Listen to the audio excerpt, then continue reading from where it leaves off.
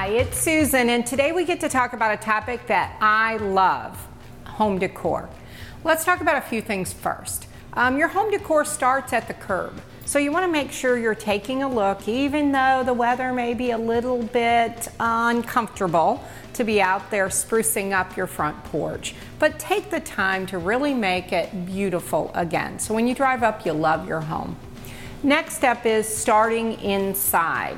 Now, every year trends change, but I will tell you the focus still is on the white on white. So your walls would be a light tan, a light gray is the preference, maybe even white. We want to make sure we're keeping it as light and airy as possible.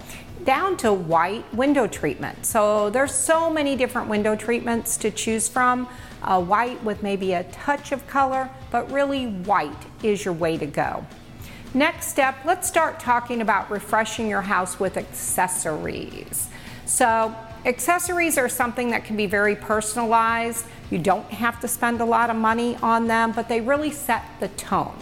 So with the excitement of white on white or light gray and white as your walls and window treatments and accent pieces, let's add a few colors.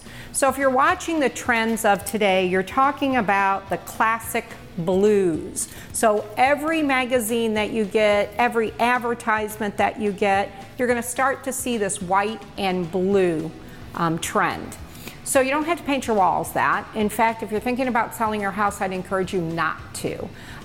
If you're somebody who likes to change with all the different trends, go ahead. You may have to change it again in the fall or next spring, but it's something that you might enjoy now. But let's use accessories. So the pretty pieces that you either hang on your wall, set on your tables, use as floor decor, use some of the classic blue.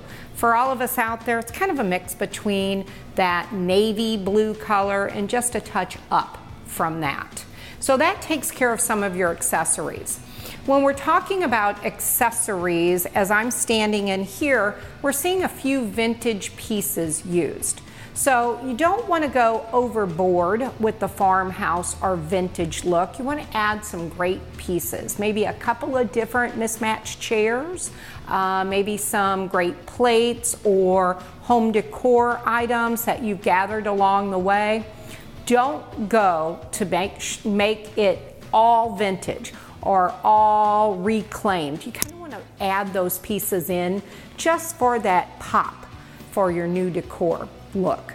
So as we've talked a little bit, we talked about curb appeal, we've talked about inside, we've talked about accessories.